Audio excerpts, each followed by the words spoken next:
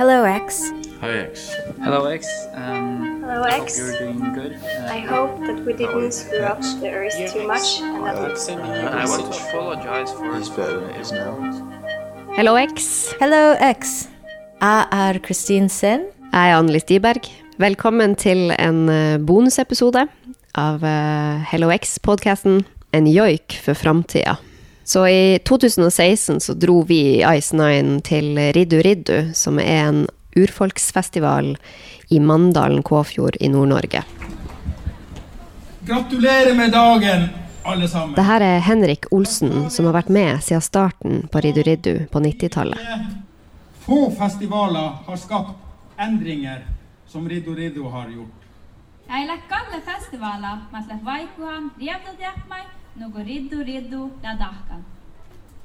Riddu har ikke bare åpnet det samiske samfunnet for så mange, men også gitt oss innblikk, opplevelser og fantastiske øyeblikk fra urfolksverden. Gjennom å være arena for urfolkskunstnere Riddu blitt arena for å uttrykke sterke meninger. Vi spurte folk om å lage kjedehistorier og skrive beskjeder til X. For nye lyttere, X en ung kvinne som lever i Arktis om 50 år. Våre Hello X-forfattere skriver fiksjonshistorie om X, og denne podcasten dokumenterer de virkelige livshistoriene som inspirerer fiksjonen. For øyeblikket utvikles det 3 X-karakterer som lever i Arktis. Kanskje en av karakterene samisk, eller inspirert av samisk kultur. Det vet vi ikke ennå. Hvordan vil det se ut om 50 år? Hva vil man se på som den norske kulturen, den samiske kulturen og den miksen av alle forskjellige kulturer? Det jo aldri statisk, det jo i endring. Og hvordan forholder vi oss til det? Hvor mange av dagens sanger vil vi fortsatt huske om 50 år? Det blir jo snakket om tap i denne episoden. Hva vil være vondt å miste for noen? Hva vil noen ikke tenke så mye over at man mister? Eller hva viktig å ta vare på? Hvordan sanger kommer vi til å glemme? Hvordan X sin sang? Vi interessert i å høre hva du tenker om hvordan samisk kultur kanskje kan påvirke X. Fortell oss gjerne hva du tenker ved å skrive i vårt forum på forum.hellox.me.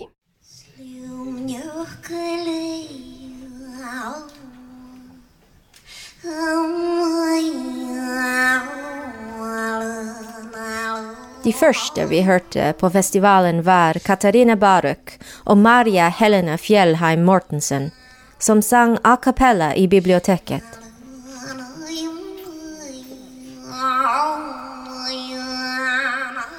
Det var helt utrolig. Det var som om jeg ble løftet ut av rommet. Det var en utrolig sterk følelse.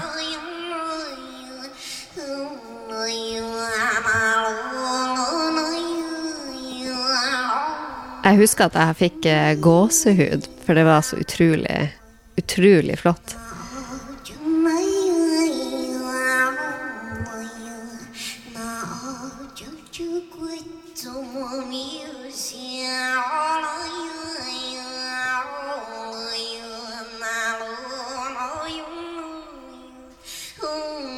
Vi fikk vite at Maria og Katarina var der for å ta del i Riddu Sessions med Elina Våge Michaelsen for å lage nye joiker og sanger til Riddu-festivalen.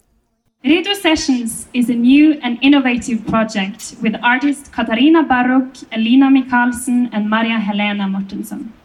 All of them have, at one point, been selected Riddu's Young Artist of the Year. All festivaler sillä serva kohti sessioni. Koska raakadan aipas oda lavlaga ja oda luodi. Ja dan järs raapan konsertas skadidan sjuangat vastaskärdi. Before the festival, they have taken part in 2 sessions, in which they have produced a brand new song and a new joik. This year's opening concert is the premiere of this project's results.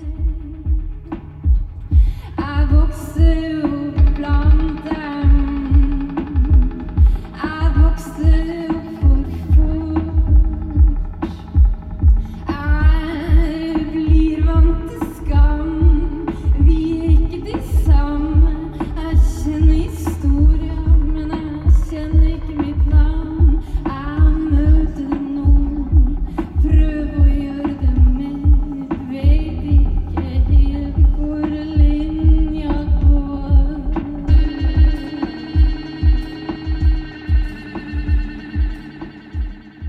Elina Våge Mikalsen. Jeg 25 år. Jeg bor akkurat nå i Oslo. Jeg frilanser som musiker og kunstner. Jeg født i Bergen, men oppvokst hovedsakelig i Tromsø og i en bygd utenfor Tromsø som heter Skittenelv. Min mamma samisk, vokste opp i Mandalen med samiske foreldre. Min pappa fra Bergen med norske foreldre. Og jeg da, lagd av de to. Og jeg har alltid visst at vi samisk. Vi har alltid hatt et veldig sånn åpent forhold til det. Altså, mange finner jo ut at de samisk når de voksne, mens jeg har på en måte alltid visst det. Og alltid hatt kofte og har hatt samisk undervisning siden jeg gikk i første klasse på barneskolen. Og da var det mamma som var min første samisklærer også. For da hadde hun nettopp lært seg språket på nytt igjen, eller for første gang på et samisk kurs, fordi at hun ikke lærte det av sin mor. Så hun var min første samisklærer. Men jeg har på en måte vokst opp i et norsk samfunn. Jeg vet ikke, ingen vil vel si at jeg lever noe tradisjonelt samisk liv, men jeg har jo på en måte en samisk bakgrunn, og noen tradisjoner, og jeg vet ikke, noen ankerpunkt inn både i Mandalen og her i Tromsø også, i forhold til det samisk kultur. Så det noe jeg forholder meg mye til, at jeg både norsk og samisk, og jeg prøver liksom å bli venn med å stå trygt med begge deler. Det vel, jeg tipper det ofte sånn for folk som har flere, eller alle har jo flere identiteter på en måte, men for folk som står i flerkulturelle situasjoner, av og til ikke vet helt hva man for noe, for man liksom hverken nok samisk eller norsk vil jeg jo passere som, så det jo noe, men jeg på en måte jeg sliter mye med tanken på at jeg ikke eller alt vi har tapt.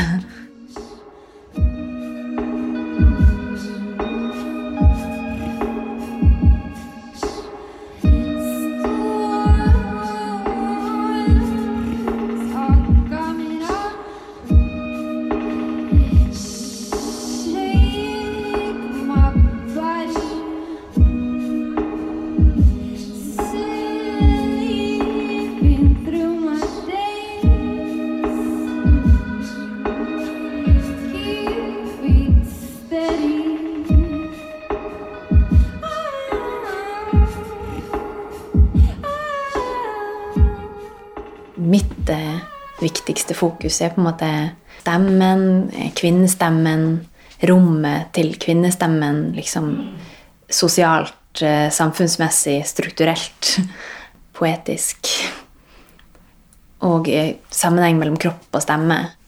Sette stemmen tilbake i kroppen, for at det har vært en sånn oppdeling, som en måte å kontrollere både kvinnekroppen og kvinnestemmen, så har man jo sørget for å kontrollere begge deler hver for seg. Så jeg synes det viktig å putte de tilbake og la de få være igjen fri.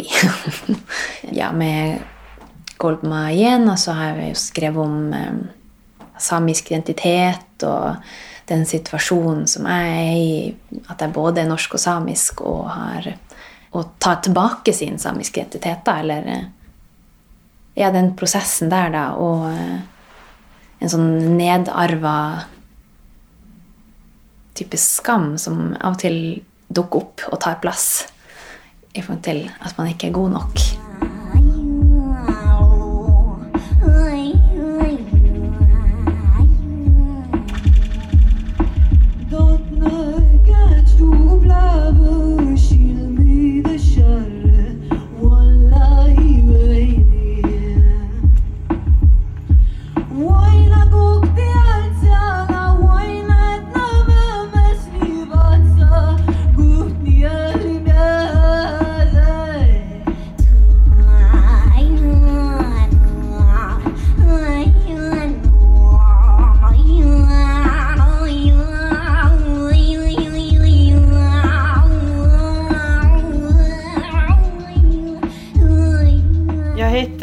Katarina Barrock, eller Elina Maria Katarina Barrock, och 22 år gammal, kommer från ett samhälle som heter Storuman, jobbar som samisk artist och och mycket språk också. Jag tycker det är en av mina hjärtefrågor är just mitt språk, umesamiskan då.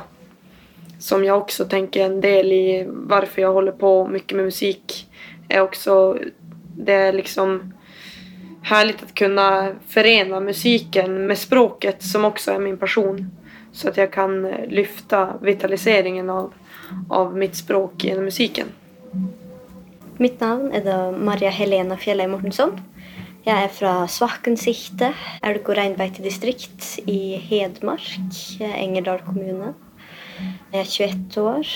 Jeg har, for øyeblikket så jobber jeg jo da som freelance-musiker, og har jo også sørsamisk som mitt morsmål. Skriver sanger på ORL Samien, sørsamisk, og har en umesamisk joiketradisjon. Så vår joiketradisjon er fra samme område. Men jeg har jo også et ønske om å finne vår felles joiketradisjon og fra sørsamiske områder. Hvordan høres det ut? Jeg visste jo at vi hadde joik, at det var vår samiske musikkform. Men jeg har jo ikke vokst opp med det fra barnsben av. Så jeg har rett og slett lært fra arkivmaterialet gjennom å lytte. Den første joiken jeg fant var jo norsk-En, som var en joik som jeg visste min akka, min bestemor. Og hun sa jo at det her er jo familiært til oss. Nå har jeg jo reist på en roadtrip med hun, 200 mil, for å reise rundt og få historie, joika og fortellinger, reise rundt i arkivet, hvor hun har vært en del av det. Den reisen man gjør der, man sitter 100 mil i en bil, alt det man får tid til å prate om. Og så kommer vi til Jokkmokk, og dagen etterpå så går vi inn i arkivet. Jeg finner hennes fars joik. Jeg finner joik av eldre som hun kjente. Så jeg setter på headsetet så hun får høre. Og så hører hun seg selv, for hun er med å intervjue det her eldre menneskene. Og så det smilet, liksom, når du da får høre igjen stemmen til dem du kjente så godt, men som man ikke, eller som har gått bort for så lenge siden. Det liksom det ansiktsuttrykket hennes er så, det er så tilfreds. Den følelsen som joiken da ga henne er noen ting hun kan formidle til meg, fortelle henne selv, når ikke hun joiker jo ikke. Men det er den tanken om at dem som var før deg, de lever fortsatt med deg, og de kommer til å leve videre. Og det er joiken et veldig sterkt bilde av, fordi personer kan ha sin egen joik, og det er ikke for noen slutte å joike joiken din at du virkelig har gått bort. Men du lever videre i joiken, i minnene. Fortid, framtid og nåtid. Det er egentlig det samme øyeblikket.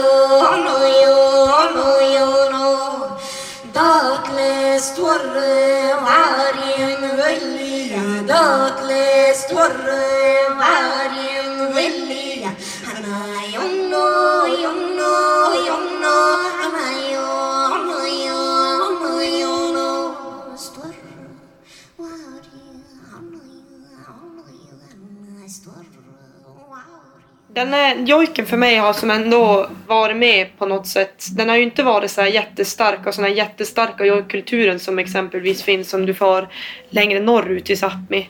Men jag har ju ändå haft min archi som har joikat lite grann hemma och brukar hålla på med joik och sådär. Alltså det har ju inte varit alls främmande för mig.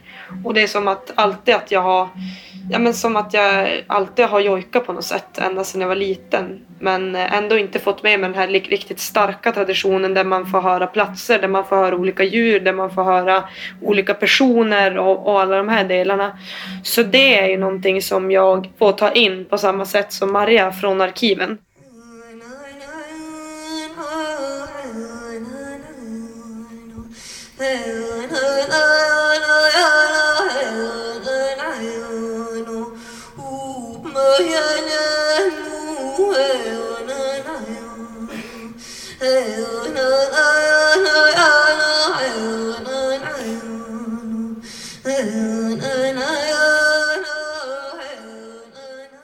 Alltså det är ju en otroligt, och jojka är en otroligt mäktig känsla.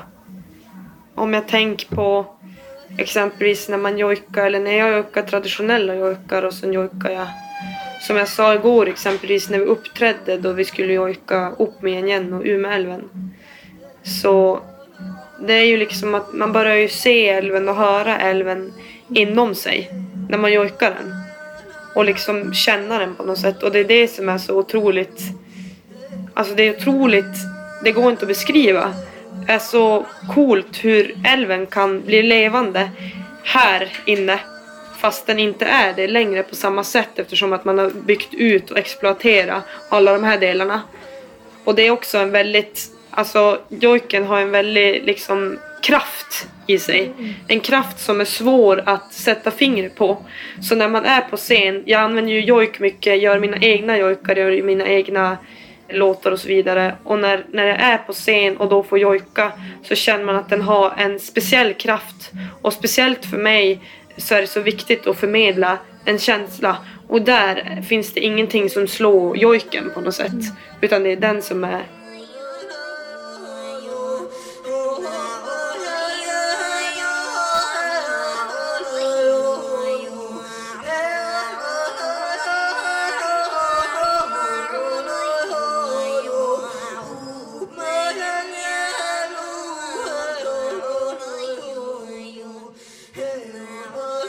Det är inte så länge siden jag begynte att förhålla mig till jojken som något som också kunde vara mitt.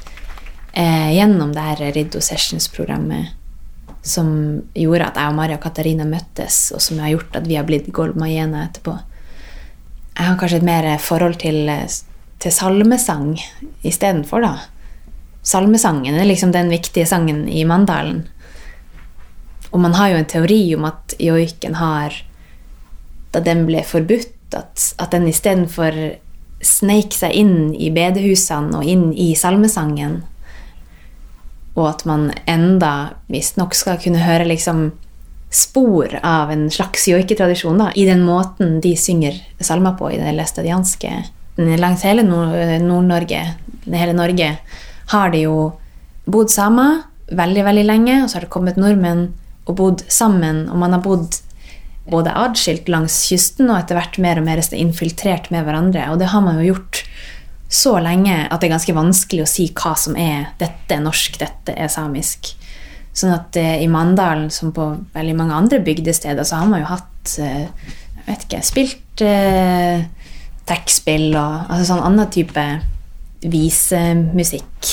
Og jeg tror kanskje, jeg vet ikke om joiken kjennes enda som en sånn veldig personlig ting, og at det kanskje ikke et sånt mystisk forhold til joiken, og jeg vet ikke om den trenger å ha det heller. Det gjør den på en måte bare utilgjengelig, og det føler jeg ikke meningen med joiken, at den en veldig sånn mystisk forbindelse med noe, men at den vakker, og at den har helt klart en fin filosofi, og at det godt å kjenne liksom den spirituelle delen av det. Men joiken jo ikke utilgjengelig, og den jo ikke, det ingenting magisk på en måte med den. På samme måte som samene heller ikke et magisk folk med overnaturlige evner, eller sånn generelt, hvis man skal snakke om koloniale prosesser, og hvordan de fungerer, og hvordan det bidrar til å eksotifisere folk og kulturen, så det kanskje viktig å ikke snakke om joiken, eller folket, eller kulturen som noe som på en måte veldig sånn eksotisk, for det på en måte blir en måte å stenge inne hele folket, og en kultur som I bunn og grunn I bevegelse. Ting skjer, og altså, ja, det bare det jeg tenkte. Men klart, en vokaltradisjon veldig knyttet til kropp, og veldig knyttet til spiritualitet og følelser. Og det viktig. Og det jo litt det vi har på en måte misjonen med Golbmajena også. Å mikse for eksempel elektronisk musikk med joik, med andre typer vokaltradisjoner, og gjøre det til en Altså, det er jo en kontemporær. Vi kan se for oss at Elina, Katarina og Maria kanskje kan være besteforeldre til våres eks som lever i 2068. Derfor spurte vi om de hadde noen sterke minner med sine besteforeldre. Elina fortalte oss om sin bestemor som har vokst opp og bor i Mandalen. Da jeg lagde dokumentar om henne for 4 år siden, da var vi jo veldig mye, jeg var jo sammen med nesten en hel sommer. Da var vi mye ute. Vi skulle opp og se på der hun var vokst opp da, på Storvollen oppe i Mandalen. Og så trodde jeg hun mente det huset som har stått der da, som vi har pleid å være i av og til, men som hennes søsken nå bor i. Men så gikk vi liksom ut på åkeren ved siden av, fordi der hadde altså den gammen som hun ble født i, sto der på det som nå, alt var helt oppløyd og sånn. Men jeg visste ikke at det var, eller det, jeg vet ikke, det var bare sånn spesielt å tenke på at på den der gressåkeren nå da, så hadde stått en gamme som hun faktisk er født og har bodd i sine første år før krigen kom. Jag kan ju säga att jag var nära min mormor och morfar. För de brukade vara mycket hos ända sedan jag var liten. Brukade åka till vissa helger och vila upp sig och bara äta mormors mat och kolla på tv och barnprogram och sånt där. Min Aja, min farfar, han dog tidigt så jag har aldrig träffat han. Men min Akka, hon hade också en relation till, och hon var ju den som bar på språket, på det umesamiska språket. Så hon var ju en förebild på så vis där. Och det hade ju varit jättekul om man kunde få vara med henne igen och prata samiska. Jag tänkte på när jag var liten, kan jag vara jag vet inte, kanske 7-8 år.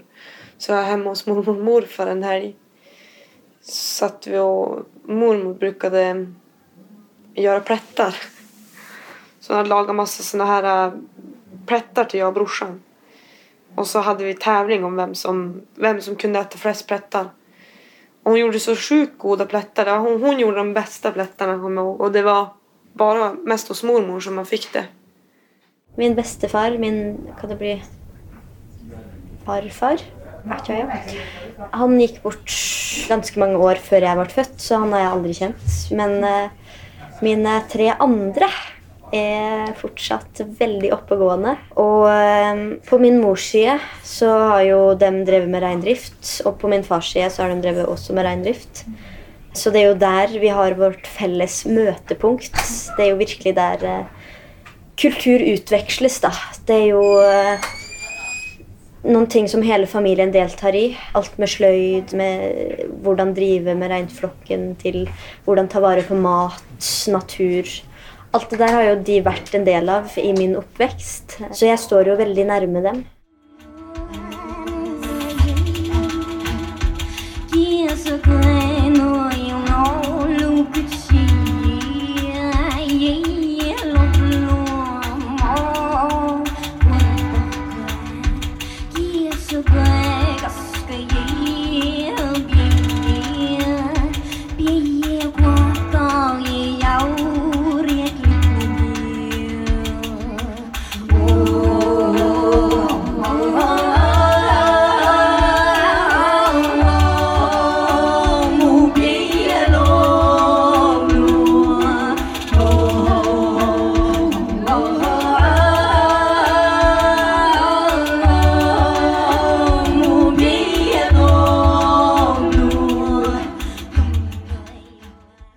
Vi fortalte Elina, Katarina og Maria om HelloX, og vårt fokus på blant annet hvordan klimaendringer kan komme til å endre omgivelsene våre. Vi spurte de om de hadde noen tanker om hvordan klimaendringer kan komme til å påvirke deres egne mulige barnebarn. Alltså, jag tänker att alltså det känns ju inte som att, om jag ska vara ärlig, så känns det inte som att när det gäller klimatförändringarna så känns det inte som att man ser jätteljust på framtiden. Och för de framtid som ens eventuella barn eller barnbarn ska få. Alltså man värnar ju så mycket om naturen, om att det ska få vara som det bör vara. Men det är ju så mycket exploatering och mycket, alltså man hedrar inte, man har inte respekt för jorden liksom. Och det är ju det också att människor tappar ju banden till vad som är, det är det jag tänker, det som gör att man tappar ju banden till vad som är egentligen på riktigt. Alltså det som är på riktigt, det är ju det vars vi lever någonstans. Det är jorden, det är ju luften som vi andas, det är ju träden ute, det är ju vinden man kan höra, det är ju bäcken som pålar, det är ju det som är på riktigt och äkta. Men ju längre bort man kommer ifrån det, desto lättare är det att exploatera, desto lättare är det att förändra jorden sakta men säkert. Och det är det jag också tänker, som jag sa tidigare, att därför är det också så viktigt att joika. För att jag tror ju att klimatet kommer att vara förändrat. Alltså det kommer att vara förändrat om 10 år, det kommer att vara förändrat om 20, det kommer att vara förändrat om 30 år. Det kommer att se kanske helt annorlunda ut. Och det är därför det är så viktigt att jojka så att det lever kvar. Alltså så att det lever kvar det här bandet till älven, det här bandet till jorden överlag. Mm. Ja. Climate change. Du vet, det är ju... Man ser ju allerede virkningene av det. Fordi som jeg kommer jo fra en reindriftsfamilie, og vi ser jo at isene fryser ikke som før. Det med usikker, vi flytter 1 til 2 måneder senere, vi er nødt til å flytte tilbake enda tidligere. Betene frys, det blir alltid så usikkert. Så ingenting er som før. Det sier jo mine besteforeldre, det sier mine foreldre at ja. For 10 år siden, for 20 år siden så var det annerledes. Men det her er noen ting vi er nødt til å leve med, og nødt til å ta dagen sånn som den er. Det er ingenting... Man kan i hvert fall... Man kan ikke snu om på det da, akkurat nå. Men man må tenke at det går an å endre på det i et langtidsperspektiv. Men også, altså, säga till. Ja, man er nødt til å varne om det man har. Man er nødt til å fortelle at det her problemene sliter vi med nå. Vi kan ikke gjøre det her, for da blir det enda verre. Precis. Og bare det å leve i det, det gjør jo noen ting med deg. Du endrer deg jo. Og man vil jo gjerne ha tilbake det som har vært, men hva om ikke det går? Da må vi i hvert fall ta vare på det vi har akkurat nå. Det kan på en måte ikke fortsette i denne farta. For ting bare eskalerer og eskalerer. Man er ikke fornøyd med det man har. Og det å komme tilbake og bare leve i øyeblikket. Det er jo derfor jeg har jo flyttet hjem igjen. Jeg har ikke lyst til å bo i en by, fordi der stresser alle. Man må gjøre ting i sitt eget tempo. Man er nødt til å gjøre det man er nødt til å ha røtter noen sted. Kjenne etter hvor hører jeg til. Og etter det så kan man jo... tenke, det jeg gjør nå, er det riktig for meg akkurat nå? Reindriften er jo noen ting jeg har lyst til å fortsette med. Men er det en mulighet som jeg har i framtiden? Jeg vet ikke. Og det må man leve med. Er det her noen ting mine barn har? Mine barn skal få leve godt. Og alle generasjoner gjør sitt for at våre barn skal gjøre det bedre. De kampene som min bestemor har tatt. Det at man ble slått for å prate samisk på skolen. Det at mine foreldre ikke hadde rettigheten til å lære samisk på skolen. Til at jeg i dag er den generasjonen, den positive generasjonen som har lov og rettighet, svart på hvitt, på å lære sørsamisk språk, umesamisk språk. Vi spurte Elina, Katarina og Maria om å sende en beskjed til X. Katarina ga sin beskjed på umesamisk og oversatte til svensk. Du kan høre hele beskjeden hennes på nettsida vår, hellox.me. Monen toivuu totna mahta saamastit. Tän että monen kalkku parkket tän uutste oppe muu viessumme. Jag hoppas att du kan prata samiska för att jag kommer jobba för det i hela mitt liv. Du ska inte glömma bort att Gud alltid är med dig. Att du ska vara precis som du är. Att du är viktig. Och att det är bara att fortsätta göra det du vill göra. Dacket, mabdot musik, dacket.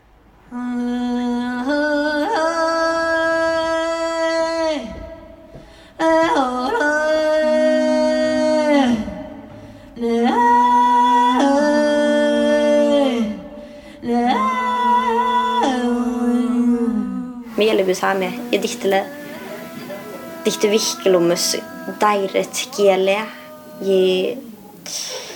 at man skal være stolt av den man er.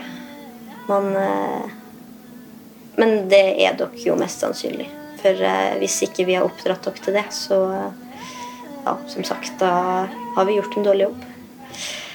Men vær god til andre mennesker. Prat ditt morsmål, som jeg ennå lærer meg. Men det blir bedre dag for dag. Og gjør akkurat det dere selv har lyst til. Jeg har valgt å følge musikken. Og da vet man at det er riktig. Og det regner jeg med at dere også vet hva dere har tenkt.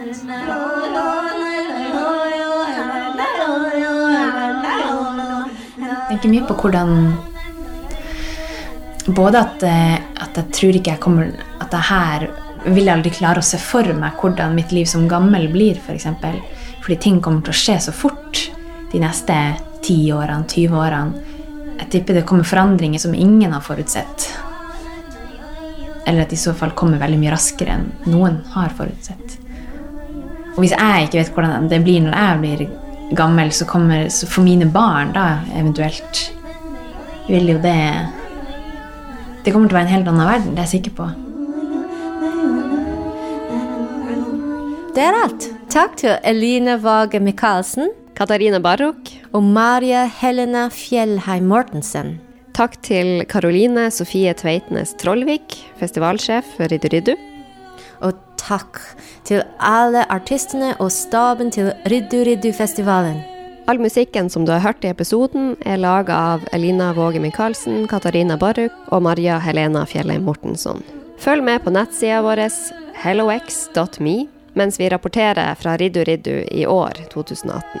Vi legger ut brev til X og videoer av skjedehistorie om X fra 2016 på hellox.me og Instagram og Facebook. Takk til våre partnere, Tromsø kommune, Polaria Museum, Arven etter Nansen forskningsprosjekt, Norsk Kunstmuseum, Framsenteret Nordområdesenter for klima- og miljøforskning, med sine flaggskip, miljøkonsekvenser av næringsaktivitet i nord, havisen i Polhavet, teknologi- og styringssystemer, klimaendringer på landskap, samfunn og urfolk, effekter av klimaendringer på fjord og kyst, miljøgifter, effekter på økosystemer og helse. Kjenningsmelodi av Meditag. Ice9 er støttet av Norsk Kulturfond, Sparebanken Kulturnæringsstiftelsen, Fritt År, Innovasjon Norge, Koro, kunst i offentlig rom. HelloX er produsert av Ice9 med Kristin Sin Anneli Stiberg og Valentin Mans.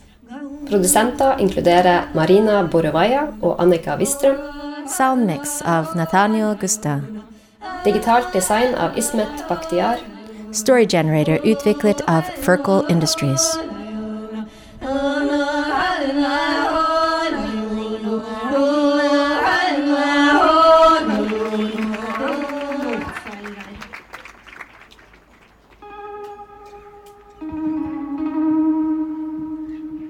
So this is the Riddu song that we made. The last song. Thank you.